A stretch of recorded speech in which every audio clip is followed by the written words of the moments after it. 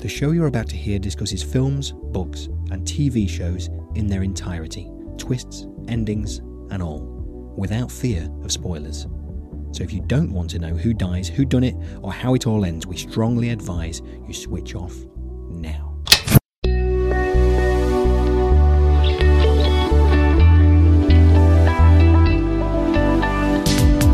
Hello, I'm Paul Tyler, and welcome to Spoiler, the show which reviews movies, books, and TV shows in their entirety. This week, we're watching the Oscar-winning 2014 satirical comedy drama, Birdman.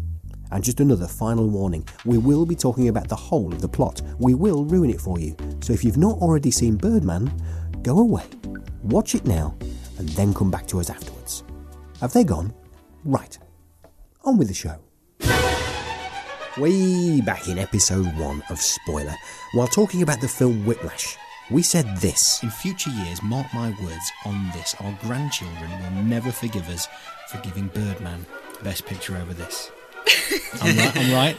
No. I'm right? I have to harshly disagree with you. Okay, damn it, something tells me we're going to have to do Birdman in a later... I'm still undecided about Birdman, so that could be interesting. Okay, you need to come to my way, Rachel, you're wrong. So, and if there's one thing we've decided over all these episodes of Spoiler, it's a dictatorship, not a democracy. So that's that then. Let's go home. Oh, at least tell us what Roger Ebert thought. Okay.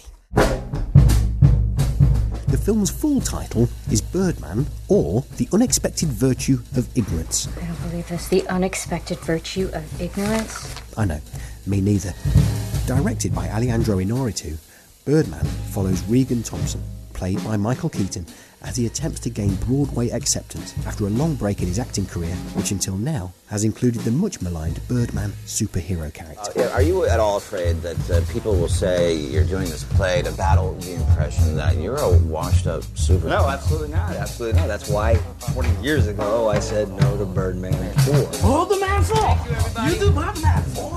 The supporting cast includes Edward Norton, Naomi Watts, Zach Galifianakis, Andrea Riseborough, and Emma Stone, who all play characters that have obvious baggage, but that's mere hand luggage compared to Regan's family-sized suit. Look, I'm trying to do something that's important. This is not important! It's important to me, okay? Maybe not to you or your cynical friends whose only ambition is to go viral, but to me, this is my career. In any other year, Keaton would have been a shoo-in for the Oscar, but some posh lad from England put in a stellar performance as Stephen Hawking to steal it away from his mitts. So you're not a great actor, who cares?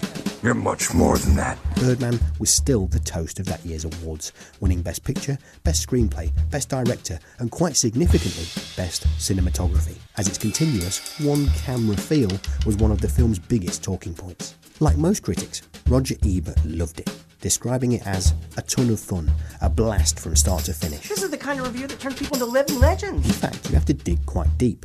In fact, to the depths of Vanity Fair to find an alternative opinion. Richard Lawson thought it was deceptively simple, and quite bizarrely, he used the word boring. There's nothing in here about structure, nothing in here about intention. It's just a bunch of crappy opinions backed up by even crappier comparisons. In the real world, beyond critics, it felt like Birdman was a film you either got or didn't. So, did the spoiler team get Birdman, or politely decline, insisting they were full?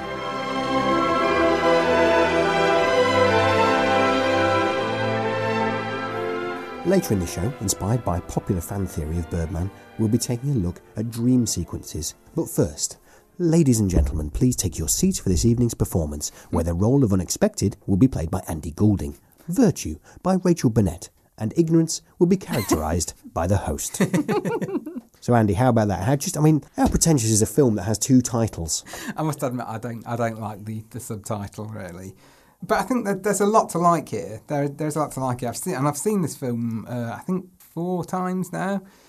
There's a lot to like, particularly the acting. I think it's a real actor's film, and that's what I most enjoy about it. And I do like the film, but I think somehow the writing just seems a little bit off in this film to me. It's a really tonally weird film.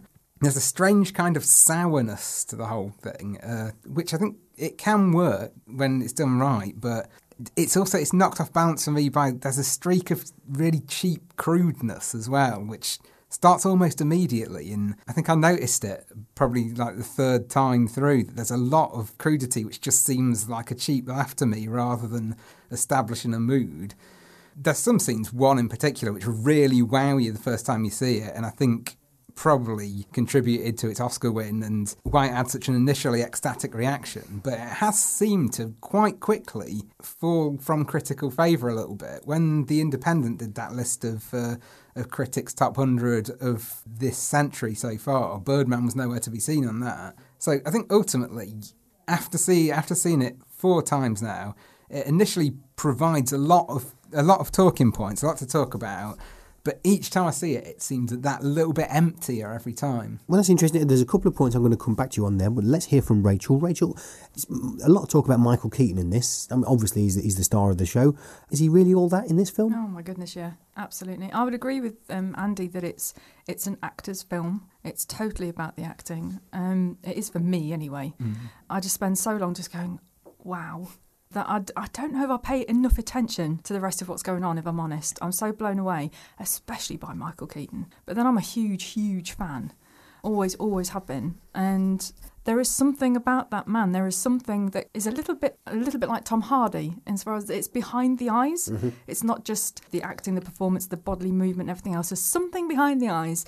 And Michael Keaton's got that too. And I don't know if it's a little bit of madness or what it is, but he's just, I can't take my eyes off him when he's on the screen. I just think he's wonderful. And amazingly, the other actors in the film absolutely measure up as well. They're as good, which I wasn't expecting. I thought, not sure about this. I mean, I know Zach Galifianakis was, I'm going to be good enough in this, but he was fantastic. They were all really, really good. And so for me, as somebody that is into drama and does some acting and things like that myself, to watch people doing the absolute best of that craft is just, it's a joy to watch. See, I made a note, and I know what the audience is thinking. Never mind what the reviewers think.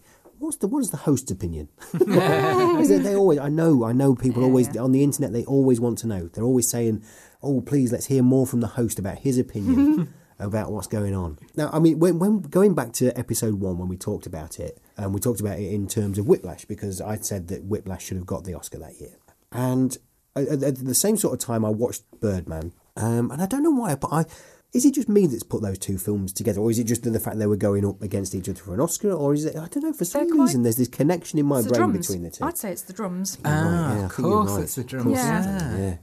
That's why I link them in my head. Beaten to a rhythm with it. They were two of the forerunners for the Oscar that year as well, weren't they? They were. And they were both jazzy, probably. On my first watch of this, I'm not going to say hated it, I really didn't like it. And I was expecting that when we came to this and when we talked about it again, who brought this up? I think, was it Johnny? Oh, it might have been Johnny. Yeah, he's not the producer. Yeah, the producer of the programme. I think Johnny might have been expecting me to go hell for leather on this. I watched it a couple of days back, and and let's get this out of the way. It's too actory. I love that. I know what I mean by that. You know what I mean by that as well. Yeah, it's too actory. But this time around, the second time around, which must be a couple of years apart, this time I absolutely loved it. And isn't that bizarre? You're right about Keaton. There is that thing behind his eyes, and of course there's what I find delicious about this now are those comparisons to Batman. Having recently watched the original Batman back, which is awful. Don't go back. If you ever thought that was any good, keep that in your mind. Okay. Don't go back. I actually did watch it recently, and I quite enjoyed it. But then no, you didn't. Then I watched Batman Returns, and that was awful. I used to like that quite a lot, and I think there was a time when I thought Batman Returns was the better of the two. But watching it back now, I thought it was awful. And Tim Burton is so obsessed with his villains that I think Michael Keaton as Batman doesn't get much of a look in. Particularly in the second film, he practically, I mean, the first hour he's practically doing cameos between bits of the Penguin and Catwoman and Max Schreck. Which is a waste of Michael Keaton's time. Yeah, exactly. Waste. Well, I feel, because I totally agree, I think Michael Keaton's great and I've always liked him, but looking back over his career after watching this, I wonder why I was so taken with him, because for me, I feel like this is one of the first parts he's had that he could really get his teeth into since, like, Beetlejuice. Yeah, I think you're right. I think there's an element of Beetlejuice about this particular character. But hey, I mean, we'll get to some of the cinematography and things in a while, because obviously that's a talking point here. But I think we should talk while we're on the cast and talking about that. What about Emma Stone? What about Emma Stone? She's fantastic. I think she's the best performance in this. Actually, she pips Michael Keaton for me to the best performance. I think it's a film that has numerous examples of kind of power shifts between characters and a lot of emotionally volatile characters in it. And I think she taps into that more realistically than anyone. There's this brilliant moment where she's telling Regan off, and she's berating him, and in the middle of it, she sort of really briefly does this kind of half sympathetic smile when she's talking about some of his lesser character traits. And you're really feeling that she's tapped into the feelings rather than just thinking, how will this character be reacting? So most people would have just played that looking angry all the way through it. But you can see she gets these certain points and she hits on one of her father's weaknesses, and it almost brings out this kind of caring kind of side of her, because she doesn't want to be telling this, and she feels emotional towards him because of this. And that comes out, I don't know if she thought, I'm going to do this, but it feels like it just came out naturally in the speech. And that moment was the first time I really thought, yeah, she's really nailed it. Yeah, she really lives it, doesn't she? And those eyes of hers, in La La Land, those eyes are used a lot, and there's so much expression in them. Yeah, that's the "you're not important" speech, I think, isn't it? Which really struck me. It was like, wow, she's just this tirade. But you're right, it wasn't this completely two-dimensional, I'm really angry with you. There was so much in there, so many different things of that confliction of, I'm really angry with you, but I love you because you're my dad, and I feel sorry for you, but I'm really angry with you. And she managed to get all of that through in, 2-minute speech? Yeah. I mean, the camera is it's very unforgiving. It's right in their faces all the time. So you do have to almost be feeling it rather than thinking about your lines, because if you're thinking about your lines, your eyes will be giving you away a little bit. And that just didn't come through with her at all. It was all emotion. It was all completely real. I don't know if she's a method actor or what her way is, but if she's not, then she's just sensational. Yeah. And when we talk about characters, sometimes we like to look at other actors that were up for the role. Margot Robbie, could you have imagined Margot Robbie playing that role? Absolutely not. But she turned it down to appear in Focus. Have you heard of Focus? No, I think it's a Will Smith action movie. Don't hold me to that. Lily James, Emilia Clarke from Game of Thrones, they were talked about it as well, and Blake Lively. But no one else. There's no one else for that part, is there? She is one of those actors where, as soon as she's done a part, you can never imagine anyone else even touching it.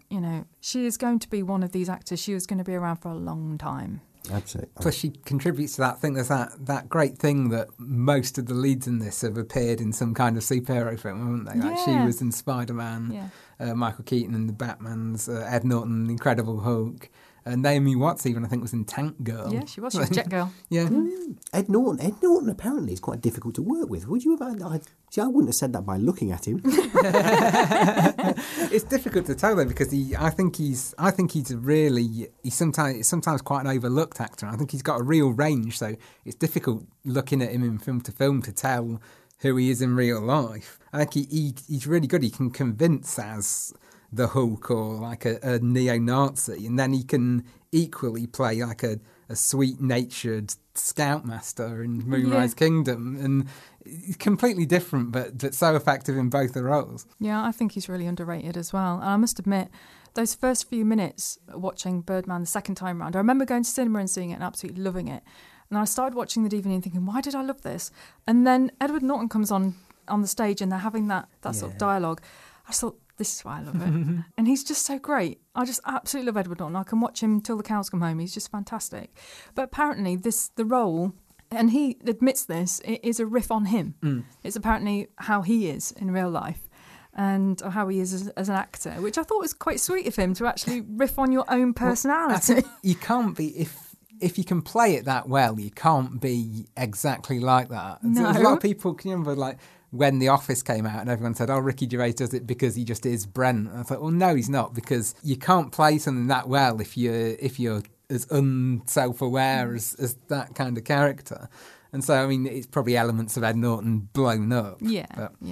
Well, maybe so, but next time I get offered a role with Ed Norton, I'm going to think twice about it. Speak to my agent, up the fee, maybe.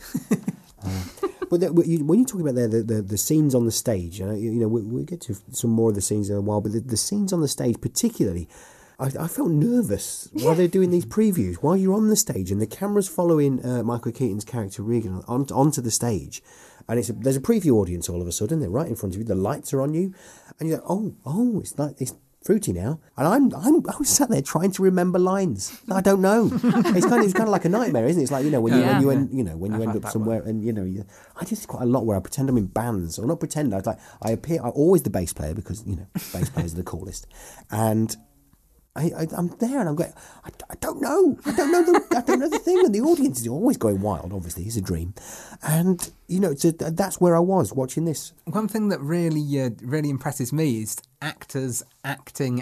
Yeah. And especially in this light, because Ed Norton is supposed to be the great actor, so Michael Keaton has to acting as if he's good, but he's not as good as him, and it's really difficult to do, to act like you pretend to act. The best example I've seen of this is a cracking little indie film called Living in Oblivion.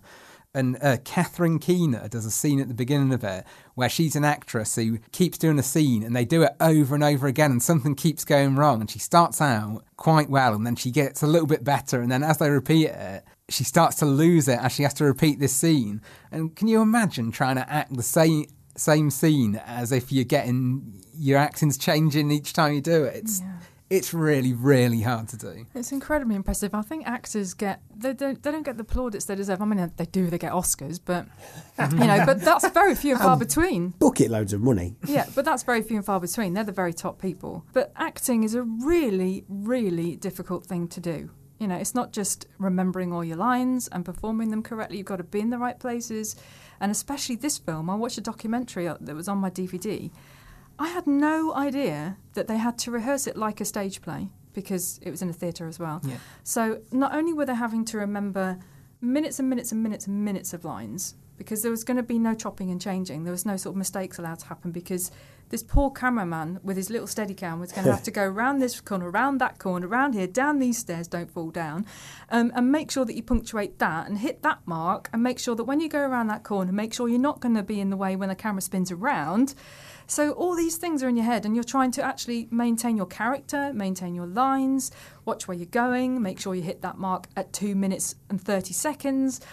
It's impressive. It's really impressive. Yeah. I mean, I read something up on it where at the end of someone's very long speech on the stage, and Emma Stone had to walk off. If she didn't walk off in time, which she didn't always, they had to redo the whole thing just because of the continuous take. But we'll get back to some of the more cinematography in just a little while. Now, later, Andy's going to be taking a look at the use of the "it was all a dream" twist in movies, and we'll be talking more about Birdman. That's all after this short break.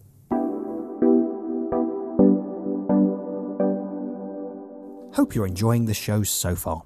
If you'd like to help us make more, you can do so by visiting our webpage, spoilerpodcast.co.uk, clicking on the donate button and giving whatever you think we're worth.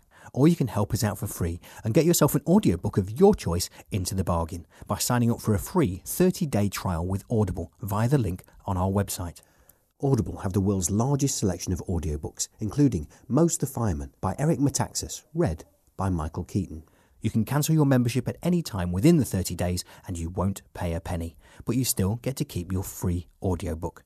Just go to spoilerpodcast.co.uk and click on the Audible trial ad on the left-hand side. We get a few quid each time someone signs up via our link, which will help producer Johnny find himself spiritually. Now, back to the show. What has to happen in a person's life for them to become a critic anyway?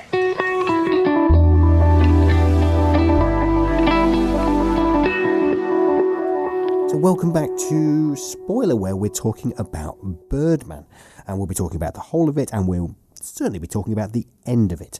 Now, one popular fan theory about Birdman is that some or all of the movie is actually an extended dream sequence.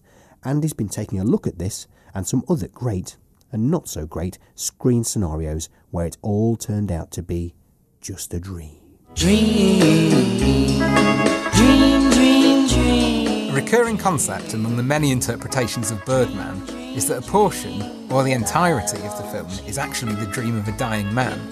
To some, the neat resolution of Regan's hopes and dreams in the final hospital scene seemed too good to be true, indicating that he died from the self-inflicted gunshot wound on stage, while others have suggested that brief flashes of a jellyfish image indicate that Regan died from drowning during his earlier suicide attempt in Malibu, and the whole film's a metaphor for his last-ditch attempts to reconcile his artistic ambitions with his actual career.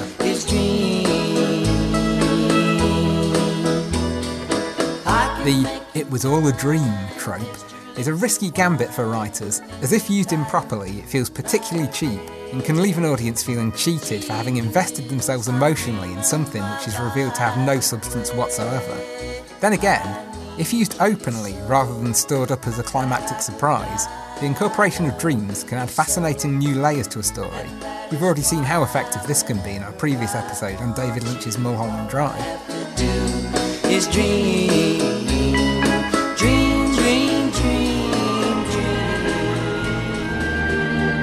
Due to the mixed reactions dream sequences provoke, they're often deployed as brief moments of showy misdirection, rather than all-encompassing twists. It's a tactic commonly used in horror cinema, such as the infamous final moment of Brian De Palma's Carrie, in which a bloodied hand reaches out of a grave to grab a horrified mourner.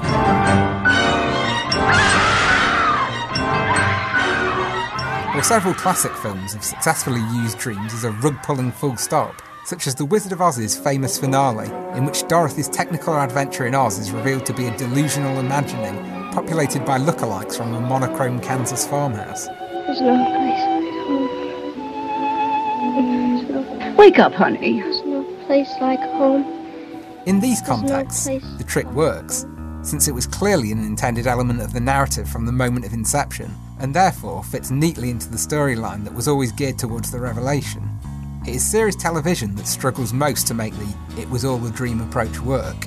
It occasionally works as a one-off, a single episode revealed to have taken place inside the head of one character, but attempts to write off entire series, or large chunks of them as mere figments, is a riskier move, which often seems ludicrous and leaves dedicated fans feeling bewildered and betrayed.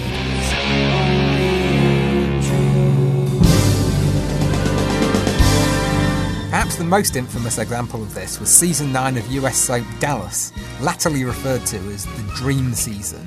Not because it was the best season, but because the entire 31-episode run was subsequently annulled as the slumbered imaginings of Pamela Ewing. In a bizarre turn of events, Bobby Ewing, one of the owners of Ewing Oil Company, has been rushed to Dallas Memorial Hospital.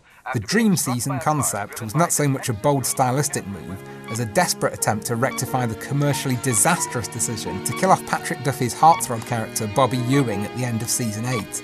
I love you so much. With ratings dipping drastically, Duffy was lured back to the series, and Season 9 ended with his character inexplicably reappearing in his shower in a famous and widely parodied scene. Good morning.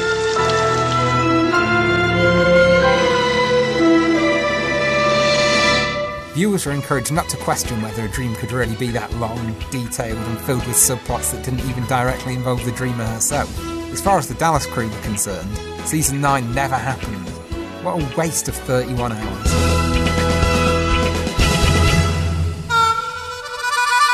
Another entire season of TV written off as imaginary was the bizarre final run of Roseanne. This hugely popular sitcom had always been praised for its realism and focus on a struggling working-class family, the Connors. The bedrock of the show's popularity was the fiery but solid and loving central relationship between Roseanne and her husband Dan, played by the always superb John Goodman. However, in Roseanne's final season, Dan suddenly began an affair with another woman, something that didn't seem to fit with the character's established history. But if this was the most upsetting plotline of the season, it certainly wasn't the weirdest. Dan, I have something to tell you. But before I tell you, you have to promise me that you are not going to collapse or turn blue or anything like that. Scout's honor. Okay. We won the lottery! Abandoning its groundbreaking focus on real-life financial struggles, Roseanne Season 9 began with the Connors winning the lottery, broadening the range of possible plotlines considerably. The writers didn't hold back, layering on the strangeness with multiple location changes, big-name guest stars, and outlandish occurrences.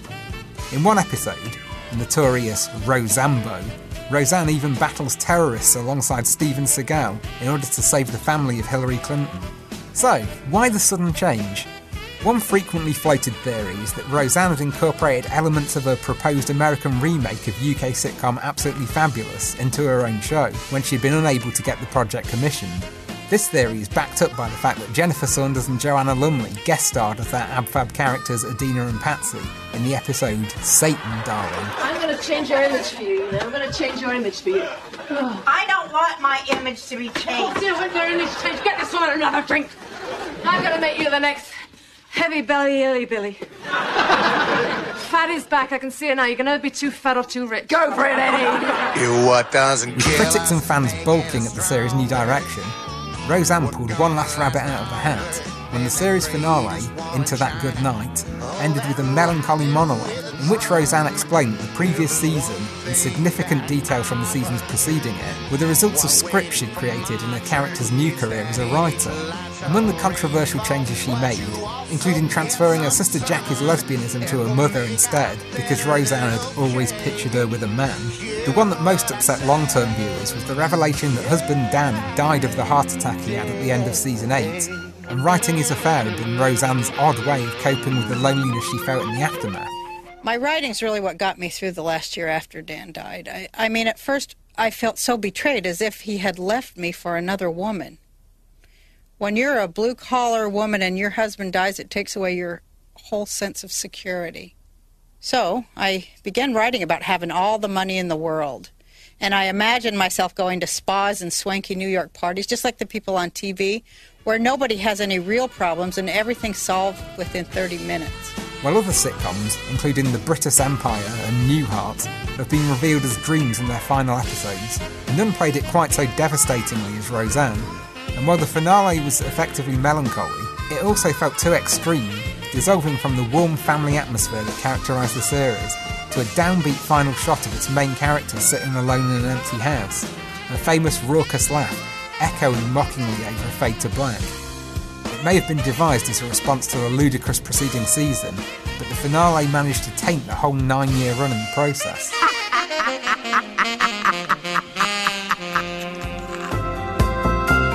If some all-a-dream endings have cast a strange shadow over their parent series, one infamous series finale managed to change the way viewers looked at 90% of the viewing schedule.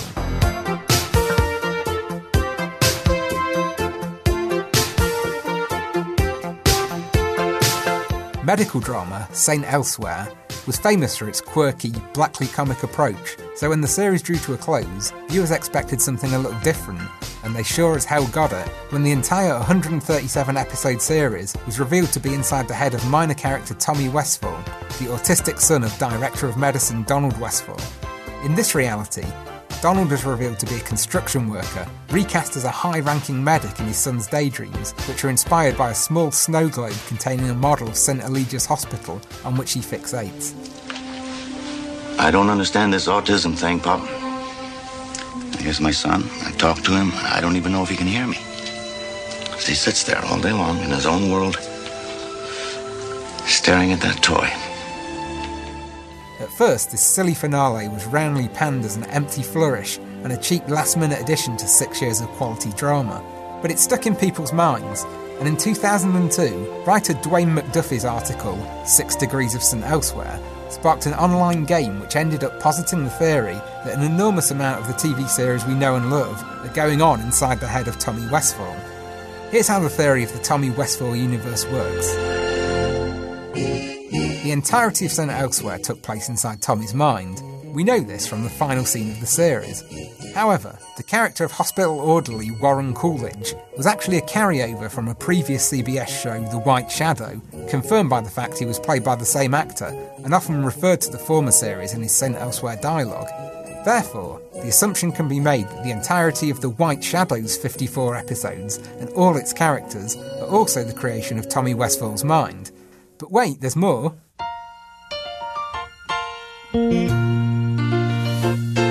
Crossover episodes were not an uncommon occurrence in 1980s television, and in one episode of St. Elsewhere, the doctors pay an after-work visit to Cheers, the Boston bar from the long-running sitcom, where they converse with the characters Carla, Norman, Cliff. Nice bar you have here. With me, any bar where people don't spit on the floor is nice. But thanks. My name is Carla. Hi, Donald. Yeah. Suddenly then, 270 episodes of Cheers also become the product of Tommy's overactive brain. But why stop there? Remember, Cheers had several spin-off shows, including the highly successful Frasier, took up another 264 half hours for Tommy. But damn it if the lead character from the John Larroquette show didn't pay a fleeting visit to the Seattle psychiatrist. Not that characters themselves have to cross over to be attributed to Tommy's creative instincts. The John Larroquette show Central Bus Station was constructed by the fictional company Yo-Yo-Dine, who, as indicated by numerous dedication plaques and control panels, also manufactured parts of the Federation starships in Star Trek. With this small detail, the Tommy Westphal universe goes intergalactic, incorporating all sorts of sci-fi worlds under one umbrella, from further generations of Star Trek to Red Dwarf, Doctor Who and Firefly. Even utilising some self-imposed rules created to prevent things getting out of hand, including exclusion of feature films and cartoons, the Tommy Westphal universe continues to grow, with one dedicated website listing a total of 419 shows that can be traced to Tommy's cerebellum. Of course, it's easy to refute the theory. After all, it's entirely possible that Tommy populated his fictional world with characters from his favourite TV shows, immediately severing their connection as interconnected realities, and within the delicate structure of the Westphal universe, one broken link can take out hundreds of subsequent links. Philosophy professor Brian Weatherson wrote an article highlighting 6 objections to the Tommy Westphal hypothesis, in which one of his most cogent points states that former New York Mayor Michael Bloomberg also portrayed himself in the show Law and Order, which falls within the Westphal sphere. By Weatherson's reckoning, this proves that not everyone in these connected shows is one of Tommy's inventions, but there is another possibility. Perhaps Bloomberg's presence within this fictional world means that real life itself is the creation of Tommy Westphal. Maybe we're all existing within the confines of that cramped little snow globe, and that being the case, Weatherson and his article are actually the creation of... No, sorry, this feature's long enough already, I'm not even going to touch that.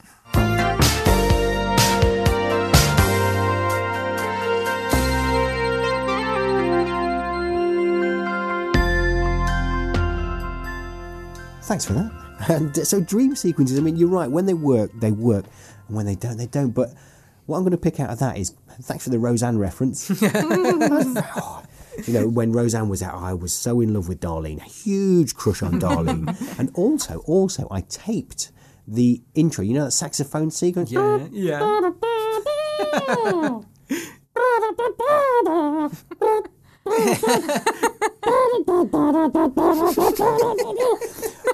And I taped that using my ZX Spectrum tape recorder in front of the TV, telling everyone, shush, quiet. Anyway, but yeah, thanks for those memories. They're talking about bringing it back, aren't they? With the way they ended it, I don't know how they're going to do that. With the same people? Or? Yeah, same cast. I can't. Do you know, it's the first I've heard of that, and I don't know how I feel about it. No, I'm not keen on that. No, me neither. Some things should just stay where they are. Yeah. I tell you what. Here's what they should do. They should make a pilot. Let us review it for spoiler. And we'll tell them if it's read or not. Yeah, totally. Okay. Yeah. Just after we've done our Cheers special. Right, so we are talking about Birdman, believe it or not, aren't we? Yeah, blimey. As if, there's not enough to talk about with Birdman, is there? What we need is a huge Roseanne sidetrack on the... Oh, man alive, honestly, someone sack this host. Right, okay, so Lindsay Duncan, discuss. She's just perfect, isn't she, in this role as the theatre critic? There's only one person could have played it better, and that would have been me. But she was just absolutely... Oh, man, when she said she was going to kill it... You knew she would. Yeah. You knew she would. She's great. I love her. She's fabulous. There isn't a single person that dropped the ball on this as regards acting. Not a single person. And she was well up there, and she stole that scene. You thought, oh, you little... she knew she was killing him, really. Because this man was desperate, and she just listened and went... Yeah, I'm going to kill your play. So, one thing, when this came out, everyone was talking about, and we've touched on it really, we were talking about just before the break there, is the way the camera moved and the cinematography and how that goes.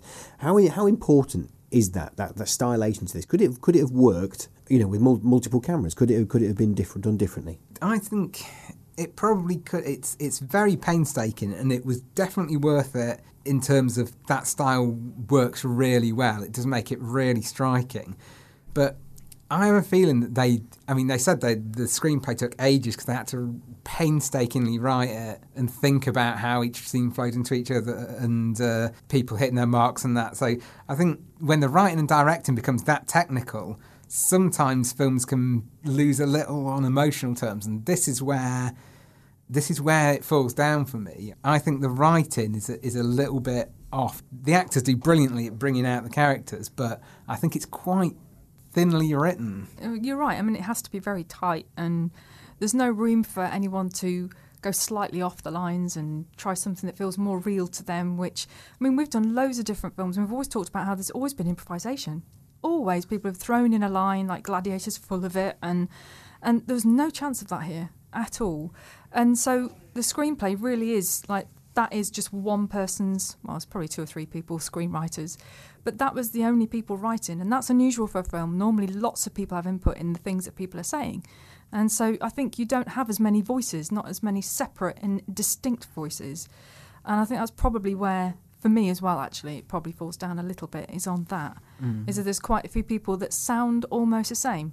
That, you know, you could probably switch one person's speech into another person's mouth and it wouldn't seem out of place. Yeah, and it shouldn't really be the case, should it? This is what I felt about the sort of the crudeness. I've written down a lot of the crude lines, but I'm not going to say them because they're quite. But there's one in particular. It's right near the beginning. It's when Naomi Watts is talking about Ed Norton's character, and they say to her, "How do you know him?" And she says, "We share a vagina." And I thought it's a really bad line, and it doesn't sound like it would come from her. It sounds like them going, a woman wouldn't say that. What's going to be funny? A cheap, crude laugh, and that, even like the first time I watched it, I thought that's an awful line. And it kind of took me out of it straight away. Yeah, I must admit that one was one that jarred me out as well, and I thought, I don't think a woman wouldn't say that.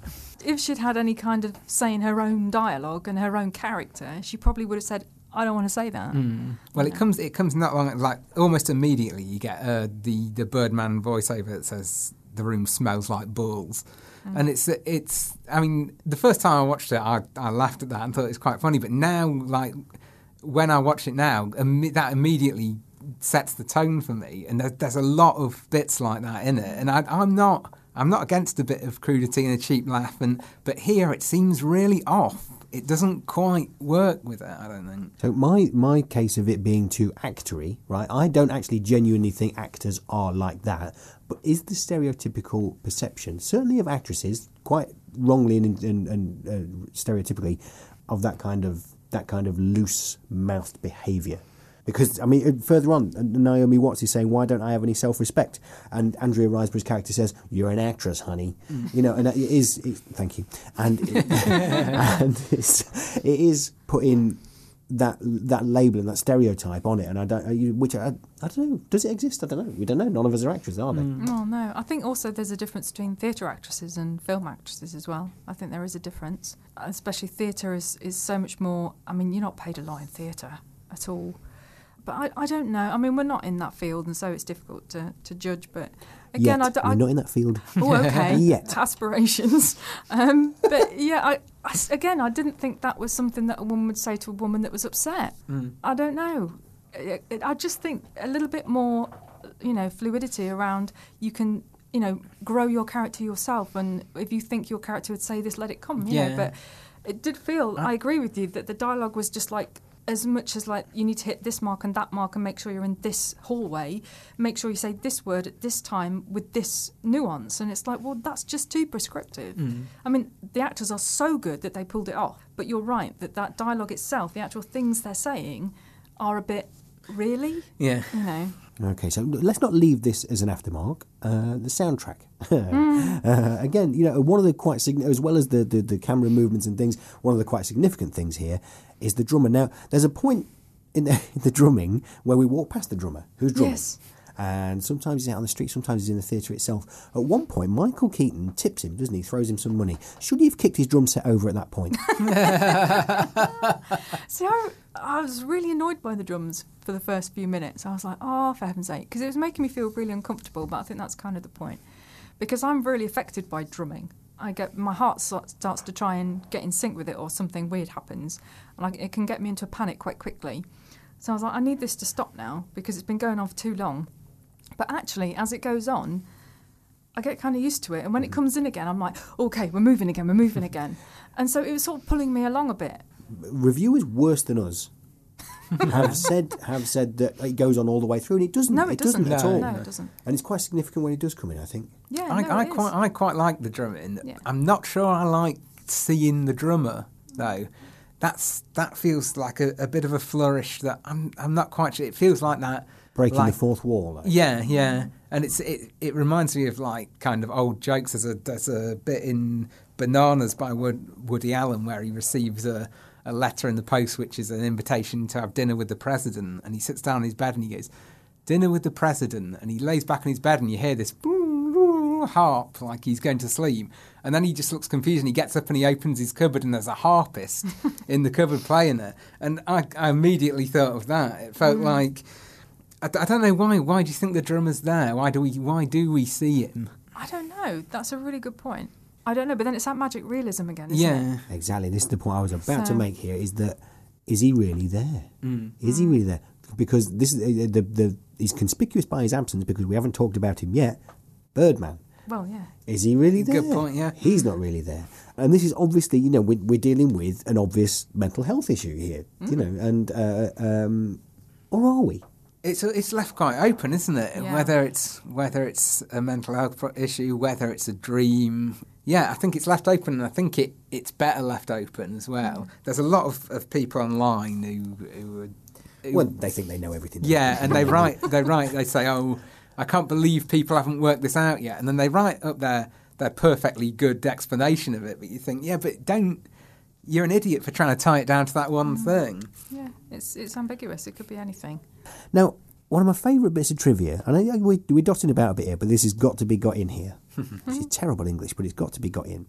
Favourite bit of trivia from IMDb, which I love, is Regan is falsely told that Martin Scorsese is in the audience. In fact, he is. Scorsese can be seen when Regan is walking to the stage in his underwear after the walk through Times Square. Fab. Or as Zach Galifianakis says, Martin Scorsese.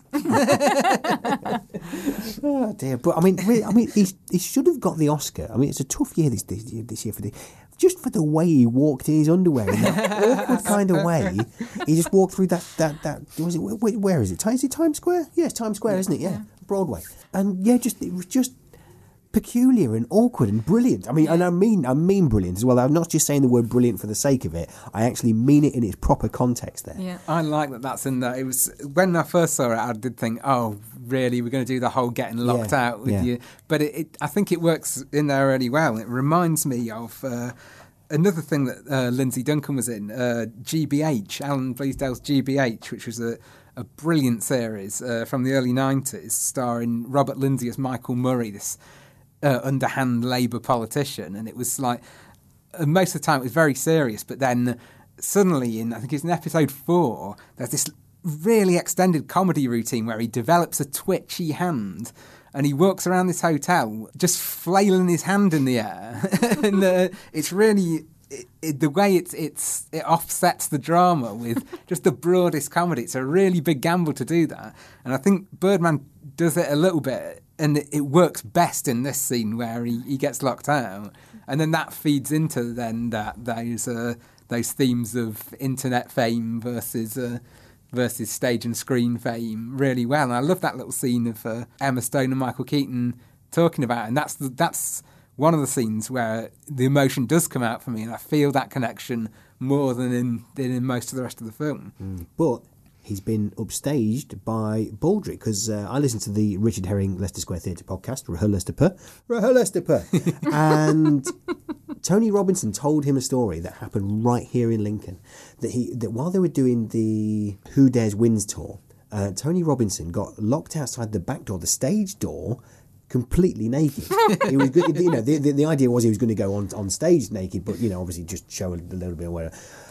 Anyway, he had to run right around the theatre, into what is now a Wetherspoons, but right through the theatre, the entrance, then right through the audience, up onto the stage, which of course, I mean, it made it hilarious and funny, but completely naked. I mean, you know, if you've got any interest in hearing about Tony Robinson on that, was brilliant. Go back, listen to his stories. I haven't got his autobiography yet, but you really must. Anyway, who's taken us off subject again? Now, when the Birdman appears in the street, there are explosions. I'd missed explosions. It totally changes, doesn't it? And all of a sudden there's that big bird creature, that pterodactyl dragon-y thing. And it is used brilliantly, that, because there is such a contrast in it. It is really, really good. So, as is the point of spoiler, let's spoil the ending. And let's go from the point where he's got the gun on stage. At that point there, did you think he was going to shoot himself and that would be it? And at that point, I thought, actually, and I don't know, this sounds crude, but a bit of brains over the first few rows might have been, I don't know what this says about me. While I'm saying this, I was saying this out loud. I'm thinking, I thought that. No, that sounded good in your head, Paul. But yeah, I thought that was going to be the ending when I saw it. But then it sort of carried on. It hit his nose. Yes. Leading to the brilliant line. He's got a new nose. If he doesn't like that one, we'll get him a new one. I thought that was really clever, that it totally led up to, oh, that's it, he's going to kill himself, and that'll be the end of the film, and then, you know, then he's in hospital and you think, oh, we probably just, like, you know, just missed his brain a bit or something, and he's just shot his nose off, and it's just, oh, he can't, oh, bless him. He can't even kill himself. I know. And, did you like that they wrong-footed you? No, actually, did they wrong-foot you? And if yes, so, they did. You did. like it? Yes, they did wrong-foot me. I'm trying to remember, because obviously it's the second time I watched it. Okay. But yes, they did wrong-foot me. I didn't expect him to have shot his nose off. And but I kind of liked that. I thought that was, because then, and especially his white bandages made him look like a bit of a bird as well. Yeah. But also it makes him look like the Phantom of the Opera, and you see that's something that I didn't spot the first time out, but you see those Phantom of the Opera posters with the big mask all the way through it, don't you? Yeah. So it's a bit of a twofer. Yeah, I like and that. I liked the ending right up to the bit where you saw him in the bandages. I don't like where it goes after that so much. Were you thinking, like I was, under no circumstances would they leave a patient who was attempted suicide in a room with a window that can open? I was, but I think a lot too. of people have made that point. But I think we're definitely in magical realism territory again at this point, aren't we? Yeah, absolutely. And that's the point. But also, do windows like that exist that high up on any building? But yeah, and the strange bit when he took his bandage off and his nose is so weird, and I was like, oh, that's really weird. And then we see Birdman on the toilet. Yeah. What do you think of that? I didn't like that. I don't. Did you not like it because it creeped you out? Because it creeped me out. Well, yes, it creeped me out, but I also didn't like it because it was too. I don't know. It just wasn't. It wasn't necessary. I liked him more when he was the voice, to be honest. I didn't really like. I liked him appearing when he's on the street. That was kind of okay, because it got bigger and it's this big epic thing. But I think. Yeah, it's not somebody who sits on the loo. That's not right. So I think it's supposed to bring him down to that level again, isn't it? And I wasn't keen. Yeah, I really like how the magical realism is used in that earlier scene, and I think that big scene probably played a big part in winning the Best Picture Oscar. But then this hospital scene at the end, I don't really like. No, but the end. I'm sorry to jump back here, but I really wanted to get this across. Is that the end of that sort of big magical fantasy scene is the taxi driver. And this is something I didn't notice first time around. Is the taxi driver coming in saying he wanted the money paying, and it just pulled up. So he obviously wasn't flying. No, he got a taxi. He was very, very drunk. That's true. Yeah. So it's not. It's definitely some kind of dream sequence or something like that. Yeah. Yeah. But then obviously at the end you've got Emma Stone's character, Sam. She's not looking down at the floor at her smushed father. No. She's looking up and smiling. So whose dream are we in now? Yeah, the fact that she's a part of it at all is... Yeah, exactly. Because he's not in it, and that's strange not to be in your own dream. And he's been in his dream sequence the rest of the time, and now he's not there. But is he thinking that's what his daughter would do, or is she thinking that? Or... I did think the kind of very tender way she is with him in that scene maybe makes you think it's his... Yeah. fantasy a little bit. It does seem like they could get to that stage, but not yet. No, it was a bit sort of wishful thinking, wasn't it? This sort of, stroking her hair, and, that was really lovely. It was really tender, But yeah. I'm going to say I don't know what happened there. I'm going to stick to it. I think that nor do I. I think we're not meant to, are we? No, exactly. But why do I not like it this time? How would you like to have it? Liked it to have ended? I really don't know, because I don't think I would have liked the brains on the audience ending either. Come on. That's bloodthirsty, Paul. That's how Tarantino might have ended it. But. Yeah. Or Martin Scorsese. Maybe over Lindsay Duncan, who'd walked out at that point, hadn't she? You know, at the gunshot, she was the first to walk out. Now, that's interesting, because she looks annoyed, doesn't she, when she walks out? But then she apparently posts this incredible review of it. So is that another sign that it's a dream, or are we supposed to think that she's annoyed because she's been proven wrong and she now has to write this? It's all out there for us to talk about. So you see, I like that we can talk about it like this, and I just didn't like the whole jumping out the window and looking up ending. Yeah, maybe if she hadn't have come back in, if she just stayed in the hospital room going, and then just sort of ended it there. Like, did he fall or did he... I don't think the whole window thing. I don't know. I don't just know. Forget the whole window thing. Yeah, but then you can't just end it with Birdman on the toilet. That's terrible. It's very true. Where'd you draw the line? I do feel an alternative ending YouTube video coming, which leads us quite wonderfully to our rating. More than you know. Is it Birdman or is it Bird Bobman? Okay, right. While they're I don't know what these people are doing. Is this a dream? Is this reality? What's going on? I'm gonna say it is Birdman, because I keep coming back to it. I like it enough to. I've got some problems. There's a bit of Bird Bob mixed in, but ultimately it's Birdman. Yeah, and it's still Birdman for me. I'm not going to watch it a third time, and then it'll never get any sort of bob on it. This is it. I know, and I was thinking of giving up those ratings.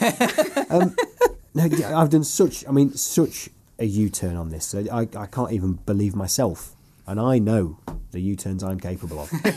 Well, this is what spoilers are all about, isn't it? Exactly. I'm spoiling it for myself. Right, okay. So thank you, everyone, for listening. It's the end of the series. We'll be back very soon with another series. We've already decided what they're going to be, so I don't know.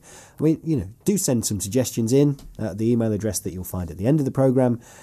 Which if you know us at all, means that I don't think you should do, but the rest of the team think you should. Thank you to Johnny, brilliant production over the series as well. I mean, this is why we are the British Podcast Award nominated Spoiler, very proudly so as well. Thank you, Rachel. Thank you, Andy, and we'll leave you with the dreamlike Andy Goulding.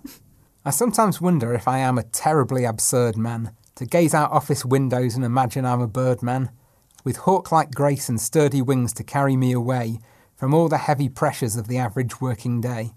While buried under paperwork, I'm often moved to ponder if there's responsibility out in the wild blue yonder, and if I would be happier aloft on feathered wings, casting off the shackles of materialistic things.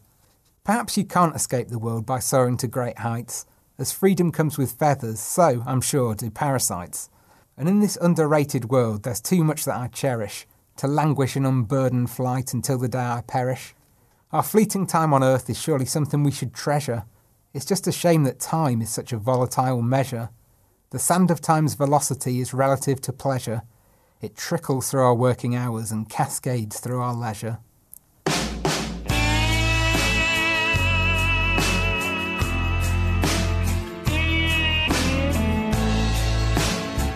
You've been listening to Spoiler, hosted by me, Paul Tyler, with Andy Goulding and Rachel Burnett. Our theme music was composed by Ron Butcher.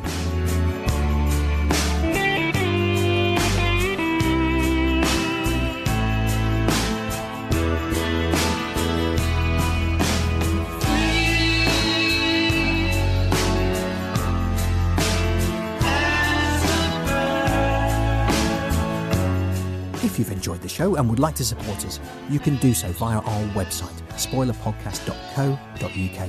Click on the donate button and give us whatever you think we're worth. You can also sign up for a free 30-day trial with Audible and get yourself a free audiobook by going to spoilerpodcast.co.uk and clicking on the Audible trial banner on the left-hand side. Or you can help us by simply telling your friends about us, sharing links to our show, or writing a nice review on iTunes. Whatever happened to the life that we once knew? Can we really live without each other? If you'd like to get in touch with us, you can email hello@spoilerpodcast.co.uk. Find us on Twitter or Facebook, or go to our website, spoilerpodcast.co.uk. Spoiler is produced by Johnny Hoare and is a Joe Schmo production. The show was recorded at the studios of Siren FM in the heart of the beautiful cathedral city of Lincoln. This place is horrible. Smells like balls.